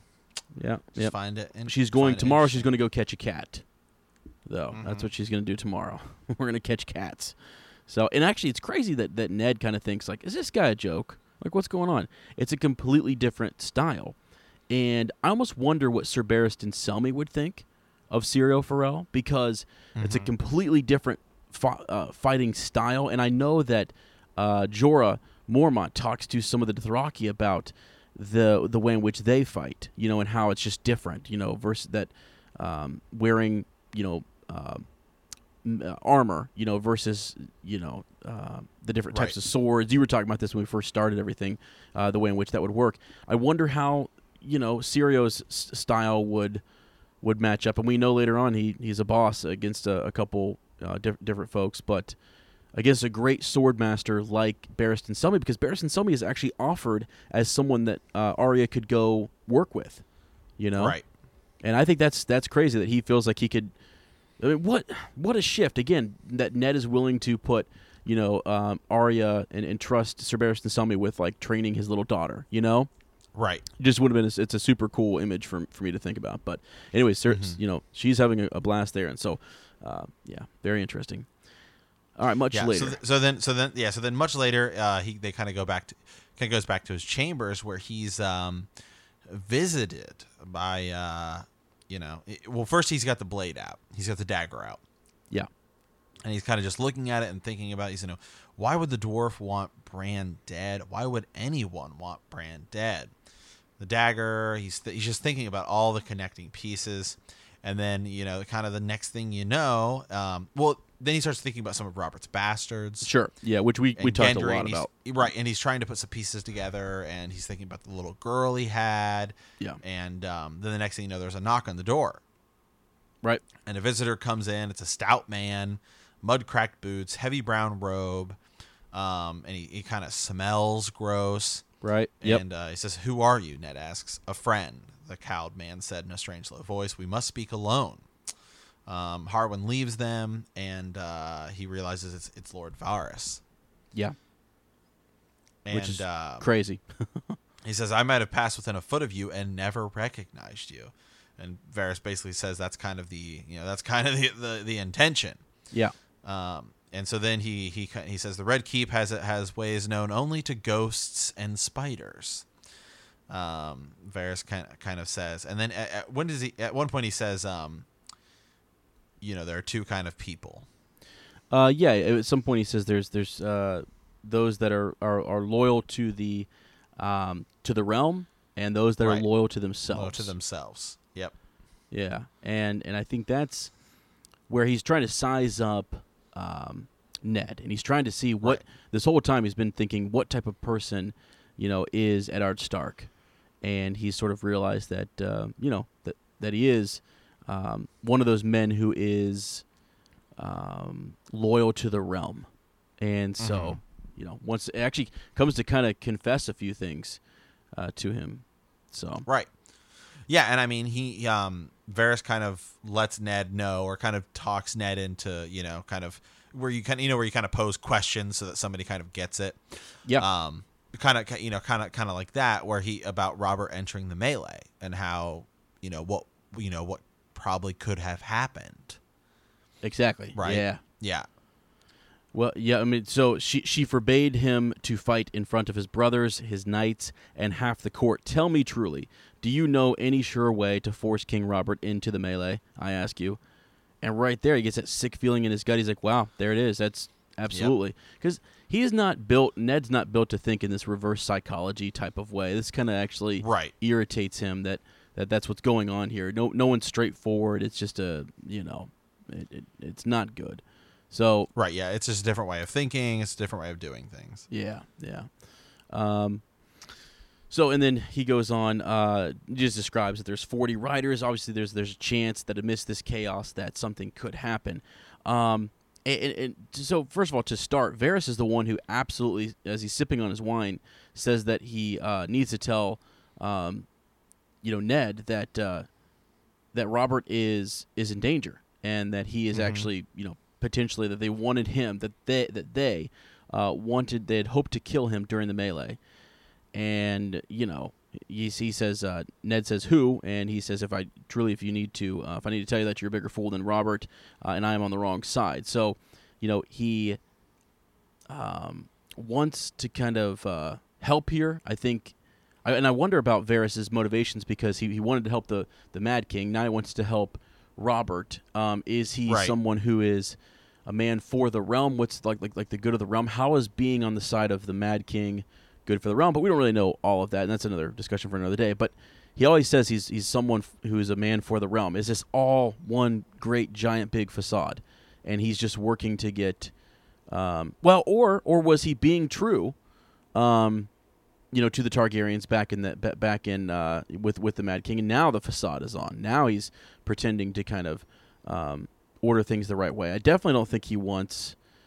It seems like he's a little bent towards Robert and Ned because of Tywin betraying, Aerys, right? Because wasn't it wasn't it Varys who warned him not to open the gates, right? Mm-hmm. So, anyways, I'm just thinking that he's also suspicious of the Lannisters, right? And he's also someone who knows their possible treachery or whatever. Even though Robert and Ned, and Robert's rebellion happened, it's sort of like he can understand that. I think he can see why that happened. But the Lannisters, I feel like I can see why he wouldn't trust them or whatnot. So I don't know. Yeah. Okay. So he goes on to describe the melee a little bit there, and then. So let's see. After the deed was done, the slayer would be beside himself with grief. I can almost hear him weeping so sad. Yet no doubt the gracious and compassionate widow would have taken pity. So basically saying, they're setting this assassination up during this chaos, and that good King Joffrey would then have had no choice but to pardon him. Or the other option is that Sir Ilan Payne could strike off his head, which would be a shock and surprise to that person who had agreed, to the plot. And then there you're kind of, good to go, I guess. So, anyways, it's just, or you're cutting, you're taking care of loose ends, right? Right. Yeah. So, yeah. But he goes on. He says, "I will make another confession. I was curious to see what you would do. Why? Curious to see what you would do. Why not come to me? You ask, and I must answer, why? Because I did not trust you, my lord. You did not trust me." The Red Keep shelters two sorts of people. So this is what you were asking before. Varys said, "Those that are loyal to the realm and those that are loyal to only themselves. And until this morning, I could not say which you would be, so I waited to see. And now I know for certain. I begin to comprehend why the Queen fears you so much. Oh, yes, I do." And then he says, you're the one that she ought to kind of fear. And he says, "No, I am what I am. The king makes use of me." And this is kind of a neat little conversation about how Varys is, Robert doesn't like to use Varys, I guess, very much. It's sort of, he almost sees it as not manly to use this. It's not, it's kind of a cowardly way to do it. Yeah, and it's I don't know, a lot of these guys get caught in that way of thinking that they don't see the spider coming because they don't expect men to act and behave that way. It's not honorable and stuff. But wow, they all kind of need to, and as the game sort of unfolds, they do have to adjust their thinking and think a little quicker. And Tyrion is one of those guys who's kind of a great thinker and sees through some of that stuff too, kind of like Varys as well. But okay, so he reached out to touch him here. "But you, Lord Stark, I think. No, I know. He would not kill you, not even for his queen. And there may lie our salvation." And that's what I was saying earlier, is that no one is going to, first of all, that Robert's not going to kill anybody, really. That's not who he is. Really deep down in, Right. in his nature, and especially his good friend. He's gonna. I mean, he's all words. He's just all hot air, But he's definitely not going to kill Eddard Stark, and so he wants him to kind of speak truth to power here. So, Ned says, surely Robert has other loyal friends. He protested his brothers, right? And but really, and Varys cuts him off. His wife? ? Yeah. Which no, there's no trusting them. His brothers hate the Lannisters, true enough, but hating the Queen and loving the King are not quite the same thing, are they? Sir Barristan loves his honor, Grand Maester Pycelle loves his office, and Littlefinger loves Littlefinger. The Kingsguard, a paper shield, and I think that's interesting. He calls it a paper shield, Right. Yeah. Because he kind of thinks it should be himself. Yeah, well, and it's also the idea that there's no one left in that in the Kingsguard who's any good, really. Sir Barristan Selmy's pretty decent, right? But Right. but that's about it. So, let's see. Try not to look so shocked, Lord Stark. Jaime Lannister himself is a sworn brother of the White Swords, and we all know what his oath is worth. And that's so unfortunate, I mean, even though it's really not about his oath, it's more about his relationship with Cersei. He is actually, we do know, betraying the king. Mm-hmm. For sure. He is by sleeping with his wife. So even though it's his sister, he's betraying him. So there's that. Well, I mean, does he swear to not sleep with the king's wife? Maybe not. I don't know. I mean, maybe you're right. This is neat. He makes a mention of when he's talking about the Kingsguard, is that there are days when these men like Ryam, Redwine, and Prince Aemon the Dragon Knight wore the white cloak, but those days have gone to dust and song, and only of the 7, only Sir Barristan Selmy is made of the true steel, and Selmy is old. So there's that. Sir Boros and Sir Meryn are the Queen's creatures to the bone. I have deep suspicions of the others. No, my lord, when the swords come out in earnest, you will be the only true friend Robert Baratheon will have.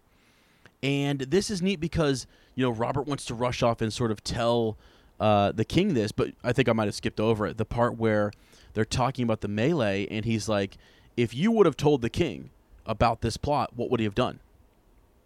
Right. The king would have said, damn them, and I'm going to enter, and no one can kill me, even if they try. Let's see them try.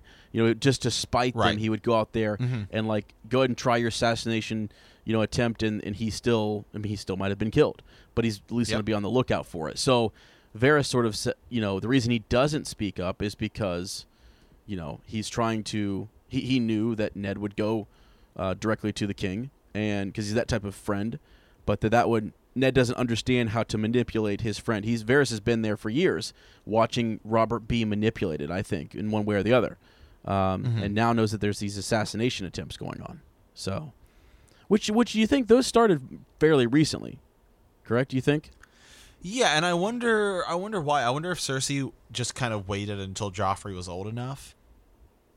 Okay, maybe that, or I'm thinking too that Jon Arryn has really since. Maybe nothing would have happened, but once Jon Arryn started asking these questions, right, that she's really nervous, and it's sort of like, okay, time for me to just, accelerate the plan here, get my son on the throne, and right? Because I guess theoretically, Robert would have Robert still probably would have died young. I mean, considerably, just given his lifestyle. Yeah, I mean, he's for sure. I don't know though. Aegon was it Aegon the fourth? Aegon the fourth right. would be super old, so maybe. Yeah. But I mean, theoretically, you'd still probably think. I mean, just given his lifestyle, he's probably he can't live to be that old. Yeah. So, for sure. So, anyways, Ned wants to kind of tell Robert still, and he says, "What proof do we have? We've got my words against theirs, little birds against the queen and the kingslayer, against the brother and his council, against the warden of the east and the west, against all the might of Casterly Rock. Pray, send for Sir Ilynpaine directly. It will save us all some time. I know where that road ends." Basically that And Robert is kind of in a pickle. They really need some solid evidence. Otherwise, the Lannisters are going to have sound logic to sort of say, you're just here stirring up trouble, I think. And so they'll kind of be on the right there. So you can't come forward, too quickly. You got to have some good proof. But Varys is kind of, coaching him along here. And to kind of wrap this up, he says, let's see. What does he say here? Oh, send for him directly. Yet if you will say if what you say is true, they will only bide their time and make another attempt. And so Varys says, yeah, it's true. That's going to happen. You are making them most anxious, Lord Eddard. And that's interesting. That Eddard being there has really possibly caused them to speed up their plans, maybe. My little birds will be listening, and together we will be able to forestall them, you and I. He rose and pulled up his cowl. His face was hidden once more. Thank you for the wine. We will speak again when we see you next at the council. Be certain to treat me with your accustomed contempt. That should not be difficult to do. He was at the door when Ned called. Varys, how did Jon Arryn die? And then Varys says, I wondered when you would get around to that. And then he says, tell me. And he tells him the tears of lice, I think. Yep. Tears of lice. They call it, and it's a rare, costly thing, clear, sweet as water. And they start to kind of discuss, how that was the poison, and then that I think Varys says that he wanted Jon Arryn to take on sort of a taster, and that he wouldn't do that because again, one of those things where that's not a manly thing to do. Why would I do that? When it's like, well, there's treachery going on here. This is, poison is a woman's weapon, as is said earlier. And so there's that. But they were asking about who was around Lord Arryn and who was, who could have given him that poison. And that's when they start to kind of talk about Sir Hugh and his squire being the only one who didn't travel back with Lady Lysa, right, back to the Vale. So he stays behind and all of a sudden gets all of this wealth and gets knighthood and all these different things. And so isn't that interesting? He stands out from everyone else. And Varys is kind of, telling him that it's Sir Hugh. That's the one who did it. So right. But and then there's that. And basically he says, but why? Well, all these years, why would they do that now to Jon Arryn? And he says it was because he was asking questions. And that's it. He slips out the door, and that's the end of the chapter. He's asking questions. And so, now they're going to be looking for, it's either kill the king, get this over with, and then maybe that will stop, Eddard from looking or asking questions, or they're going to have to switch to taking out this hand. You know what I'm saying? Right. But he's just shown up, and they don't really know him yet, and they had figured out Jon Arryn. They knew ways in which they could get to him, which is crazy. It almost makes me think maybe manipulate Jon Arryn. Well, and the other thing is Jon Arryn was really kind of being manipulated in a bunch of different ways. He didn't know. You have like the Cersei camp, and then you have kind of the Littlefinger camp doing his own thing. Yeah, right. Yeah, right, with his wife and stuff like that. So, well, it almost seems like to me that everyone in King's Landing sort of has a way. I almost imagine like a list. Some portfolio where it's like, if I ever need to get to this person, here are the things I can do. And it's just sort of like, wow, they're all sizing each other up at court. And it's just like, wow, it's such a crazy thing for these warriors to get involved in, like Robert Baratheon. That's why they suffer so much. It's just like, this is not what I'm meant for. This scheming and this during times of peace, people are plotting and politics are going on and stuff. That's not what Robert Baratheon is built for. And I really start to kind of, I wish he were out there warring and whoring, Right. So, yeah. I mean, it's what he loves to do. Do what you want to do, Yeah. So, I don't know. But, yeah. Let's move on.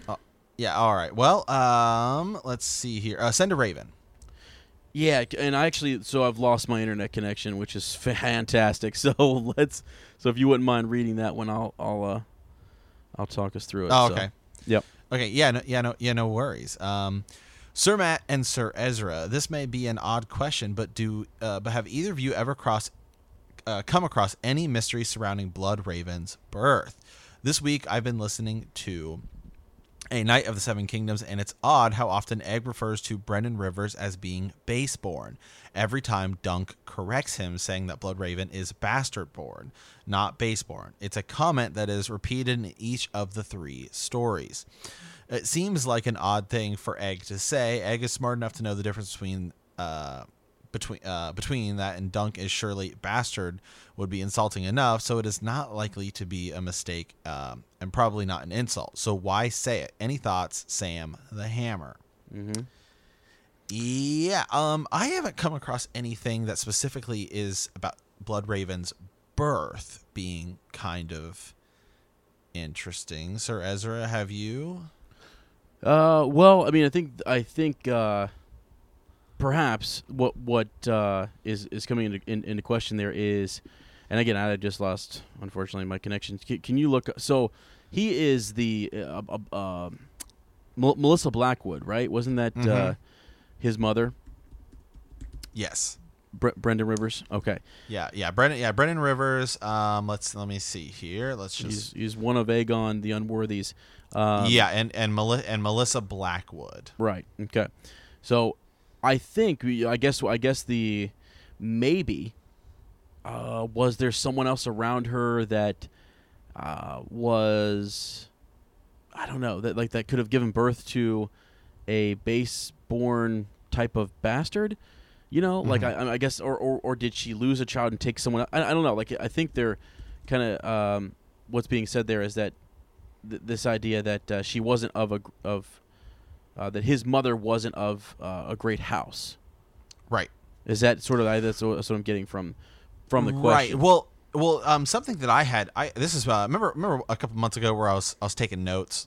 Yeah. Because I was going through it, and some things that were said, and they weren't necessarily about his. They were just about bastards in general. That Egg was saying was that in the something about is that Bloodraven, because he was a bastard in the end, would betray the realm. Yeah. Mm-hmm. Like that part of it. And so that is interesting. So that goes into the whole, three-eyed raven business, three-eyed crow business. And so, I mean, that's more of his kind of death, I guess, than so his birth.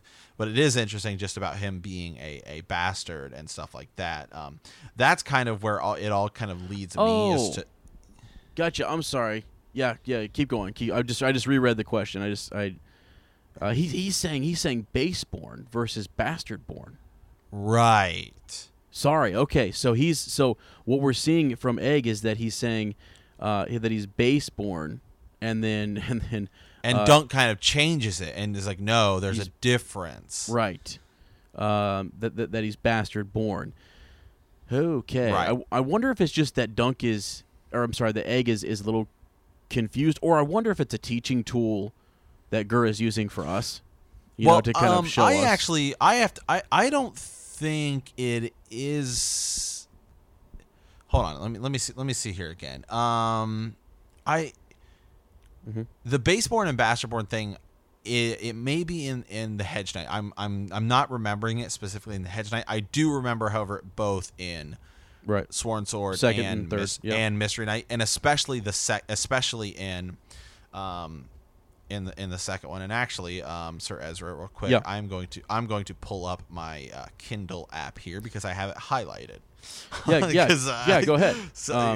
Let me pull it up here. This is why. Take a second and do that, because what I'm thinking is, when you look at, and this is a great question from Sam, because just as I did earlier, I'm looking at every little line. Who is this person? How do they show up later in the series? Or why this word choice? Why is he doing this? Why is there this argument between Egg and Dunk in that series? Is it because and he does it in both books, I guess.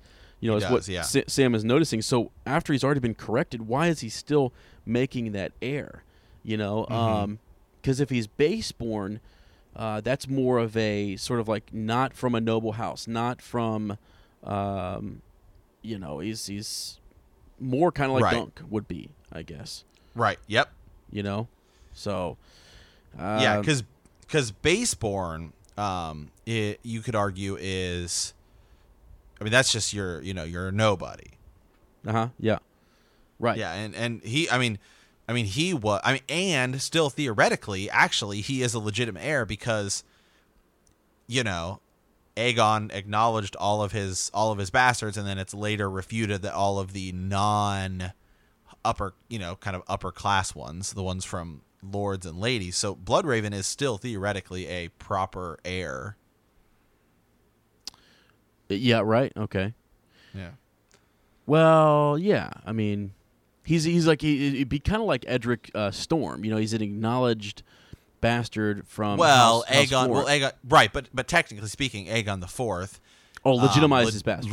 Legitimizes all of his bastards, all of them, and then Darren, unlegitimizes all of the non upper, highborn ones. Yep, gotcha. Yep, there so you theoretically, Bloodraven actually has a claim to the throne. Yeah. So, yeah, right, who's still alive actually? So he's still has. Well, not in the show anymore. He's dead in the show, but in the books, he's still alive technically. Yeah, speaking. he's still got that claim, doesn't he?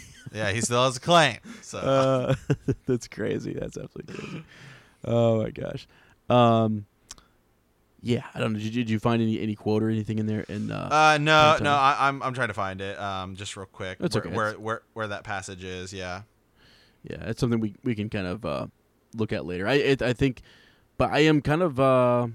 We'll go take a more of a deeper look at it because it is kind of interesting as to why is Egg, if he knows Melissa Blackwood and he knows that she was one of those noble ladies there at court, even though she was a mistress, she still is of noble birth, and so I don't understand why Egg would be saying that, Mm-hmm.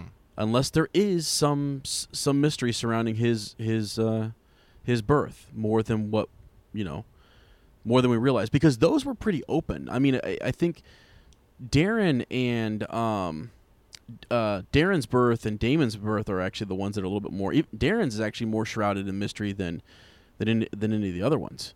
Really, Darren's right. good.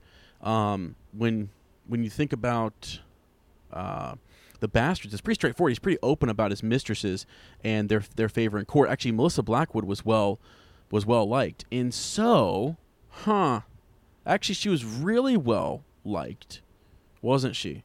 She was really well liked. She was. No, she was. Yeah. By Aemon the Dragon Knight and oh gosh, or what? No, what did I just say? Did I get the who? Gosh dang it! I'm gonna have to look all this up here. What was his Aegon the Unworthy, his wife, Nerys? What was her name? Something. Oh, Nerys Targaryen. That was yeah. Am I right in that? Yeah. But like they super really liked Melissa Blackwood, so right. So there's that. But sorry guys, we're trying to kind of no, yeah, we're doing a lot of this on the fly. This is what happens with Ravens sometimes. Sometimes we have to do it on the fly. So I'm around. So anyway, I'm around that passage, and it's in the passage where they're with Eustace Osgrey, and Eustace Osgrey is telling them about he's talking about why he chose Daemon Blackfire essentially over Darren. Mm-hmm. And this is kind of what starts it, and he's saying why he felt he was the true king, and where that passage comes from is later. So this kind of sets it up, and Egg is saying, well, he wasn't a true king, and this is where he taught, Eustace Osgrey says, well, if you'd seen him with the sword, and they go on to that, and so that kind of sets up the argument they have later, where they start talking about Bloodraven a little bit, but they also talk about bastards. And that's where Dunk and Egg kind of get into it a little bit. Okay, all right. So yeah, I'm looking for it really quick here. I'm trying to find it. It may actually be at the beginning of A Sworn Sword. I know it's at either the end of Mystery Night or at the beginning of Sworn Sword. I thought I had it highlighted. I guess I didn't. I think I just took notes on it. Gotcha. Yeah, I mean, all it says, it's that he was a bastard of the son of King Aegon the Fourth, where this is talking about Brendan Rivers, by his sixth mistress, Melissa Blackwood. He had two older sisters, Maya and Gwaines, and numerous half-siblings. So there you go. So there's Melissa Blackwood actually had a couple other, children. As his mother was highborn, Brendan was counted amongst the great bastards. Like his bastard siblings, Brendan was legitimized by King Aegon IV in 184 AC. Brendan's personal arms were a white dragon with red eyes, breathing red flame on a black field. So he kind of took up his own, there. So there's that. He was a loyalist, to the crown there in King's Landing, and fought against the Blackfires. So I don't know. Yeah, but don't really know there's much mystery sort of surrounding. Mystery about his. Old Missy Blackwood. Yeah, I mean he's an albino, and so that's certainly something, and that's that is interesting. Itself. That is interesting. Okay, Sir Matt, why don't you just go ahead and? Yeah, you're right. That is why. Yeah, I mean, just and albinos in general are kind of an interesting thing. It's a certain rarity. Albinos happen. It's very rare that they actually happen. There is also a rarity in those dire wolves that exist, and there is an albino dire wolf. Right. All right. I'm just saying that's kind of interesting. Yeah. Well, let me see here. So here's something. So again, I was talking that Melissa Blackwood is very, known to be of kind heart and of generosity. That led her to be befriended by Aegon's sister wife, Nerys, Nerys' brother, Prince Aemon the Dragon Knight. As I mentioned, it's crazy. You got to pull these names from. There's so many names, and her son, Prince Darren. So even Prince Darren is very much a fan of Melissa Blackwood. Now, I wonder, you got to look at the ages of all these different people, because what I'm asking here, I guess, is like they're by saying that they're friendly, how friendly were they? Is there, if he's openly in a relationship with his mistress, Melissa Blackwood, and she's also very friendly with other folks, perhaps some of those children that she had aren't, the king's, if that makes sense. Right. So there's that, if she's hooking up with him, maybe she's also with it. Maybe she's. I hate that I'm even saying this, but it's Gur's world, and things happen right at King's Landing, and maybe Nerys and the Dragon Knight were having some fun one night. Who knows? I don't know. Yeah. Maybe that's something that he's saying there. I have no idea. Or he's loyal to Prince Darren. Why does Brendan Rivers pick to be? It says that maybe it's because they did show his mother some kindness there at King's Landing, and so Prince Darren, who later becomes King Darren II, the King Darren the Good, maybe that's why he sides with them. Perhaps that might be more into why he decides to be a loyalist. So yeah. So anyways, okay, all right. I think we're good there. It's a good question, guys. Thinking, and we'll look into it a little bit more. So. But let's get back to let's move on here in the doc. Next up we have Man the Wall. Basically, guys, we appreciate all your support there on patreon.com/bend the knee. Head on over there. We've got different things we're doing. I think next Sunday we're going to go over the Hedge Knight. Sir Matt and I are going to kind of add that to our list of things to do. So we'll get that done and put that review up. We'll go way more. We'll go in depth with that discussion. So if you saw one in our earlier feed back in the days when this podcast had a different name, we will be definitely a little more in depth on our Patreon review there. Oh, so for that sure. will be kind of our Black Council for this upcoming month, and then we will have some different. I got some shirts, shirts are going to be going out again this week. So I had a couple people that hit me up that sent me their sizes, and I need to send those out. So you guys be on the lookout for those. And I think Sir Matt said he's going to update the newsletter for us here soon. So we'll get some news, kind of update patrons on where we're going, what the plan is, and we're looking forward to the next couple months. And it's going to be exciting. So we really do appreciate your support there. You have no idea how much that helps the show. Oh, absolutely. It is an enormous help. Yeah, we have a lot of things really quick, just kind of some things we've been, we've kind of mentioned. We have the rewatch. We're going to be getting that going soon. We hit a patron goal a while back, and the drinking game was something. So now we're Sir Ezra and I are a little bit closer, have a little more fleshed out about what we want to do. And some people had thrown out the idea that we should do it over Discord or on Twitch or something. That way people can kind of come in and join us. We can all kind of find a time, since we have all these different time zones. Right. I mean, Sir Ezra and I now have just our own time zone difference, 3-hour difference. Right. And so let alone we have a lot of listeners from Europe that are really active. And so trying to find a day and a time that kind of works for everyone. Right. Yes. And, will be a little tough, but we'll work on it. Yeah. Yeah. And get that going. So just been working on that. And then a Discord server. We kind of mentioned that people kind of are interested in that. Something where people can kind of hang out. Sir Ezra and I have talked about doing a Q&A because we finally actually kind of, got a Q&A question just about us. Yeah. And feel free to And feel free to send those to us. We always kind of said maybe if we got enough of those, we would just kind of do a Q&A episode just about us, whatever you guys want to know about us. I mean, what's Sir Ezra's social security number and his credit card account. It's fair game, okay? I'll give you guys that, and I'll really become a hedge knight. I'll just have to take off on the road, the open road. And I mean, I can give you guys mine and have fun with about the $3 in my bank account. So have fun with that. We talked about that.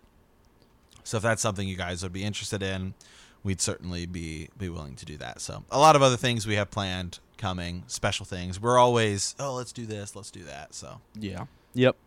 We'll keep you guys updated. If you want updates on some of that stuff, definitely our patrons are going to get the first updates as to where we're going. Absolutely. And stuff. So that's just, they support the show. They are patrons of it. And so we got to, we'll inform them. They're our bannermen, and we'll kind of then go from there. Yep. All right. Real quickly before I go, I wanted to mention after Fallout Fridays, Sir Ezra does. I hate to say this. I know everyone is really busy, but I honestly do have quite a bit going on. Maybe one day I'll pencil down my schedule if I have time and show everybody just where I'm at. I'm kind of running around all over the place, but I want you guys to know that I am following up on some of that stuff from Fallout Fridays, because Eric last week really, some of the stuff that he was mentioning with the Sapphire Island, I talked to Matt about it. We were looking at its relationship to Summerhall. Battle Island, I was doing some more speculation on that. And what was the other thing that we were looking? Simeon Star. Yeah. I was looking at some of that, the connections to sapphires. Just been kind of mind-blowing here in this first book. The more I think about it, they're kind of popping up everywhere. And so I'm starting to look more into that. And I think going forward, that's something that I'll kind of try to put a segment in here, maybe where I can follow up on Fallout Friday stuff, if that makes sense. It might even be a week later, just because in the way that we're recording stuff. But I often say it in the show, and so I don't want you guys to be like, well, Sir Ezra's never going to follow up on that. I do try to, and some things it just takes a lot to go into the books and find those chapters. So when you guys make references, or you guys can kind of reference the chapter in the book for us. Oh, it's huge. It's huge. And even if you can't, that's okay. I'll go track it down, because sometimes people just remember, I think it was said here, or this character somehow connected and sometimes here, like we saw today with that one line in this enormous chapter about Arya and the blindfold. Yeah, right. You know what I mean? It's so sometimes the chapter is about it, and sometimes it's just this one line buried in a chapter. Yeah, exactly. So just know we're going to make a little segment where I kind of have a chance to, as they come up, I follow up on some of that stuff, because I've been really meaning to get more off on some of those tangents, I guess, Right.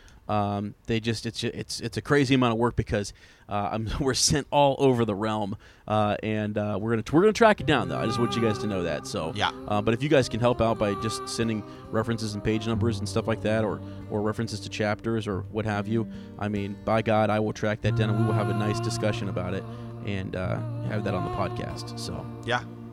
So there's that. Okay. Another quick thing before we sign off here, we always kind of say it briefly, but those reviews on iTunes help out so much. Huge. So those are huge. We're planning on. We're actually. I'm going to talk to Sir Matt here. We talked earlier today, and then maybe afterwards, just about revamping some of our Patreon stuff, getting some more updates done, some posts on the Facebook group, and different things we need to kind of follow up on. So yeah, just keep in touch. Keep on that Facebook group. That's where a lot of conversation is happening, and we are really kind of reading and observing if they have issues with the show, things that we need to adjust, or reminders. My God, guys, never feel bad about reminding. Please remind us. Please, because we say it sometimes on the show, and then it's sort of like, okay, we had a list before we started the show, and then we develop a list while we're on the show, and then we're like, oh God, add that to the list, and sometimes we forget. Yeah. So never feel bad about reminding us those things. So all right. All right. Well, it is time to sign off. We want to thank you for playing the Game of Thrones. In our next episode, we will be discussing Chapter 31, Tyrion 4. Yeah.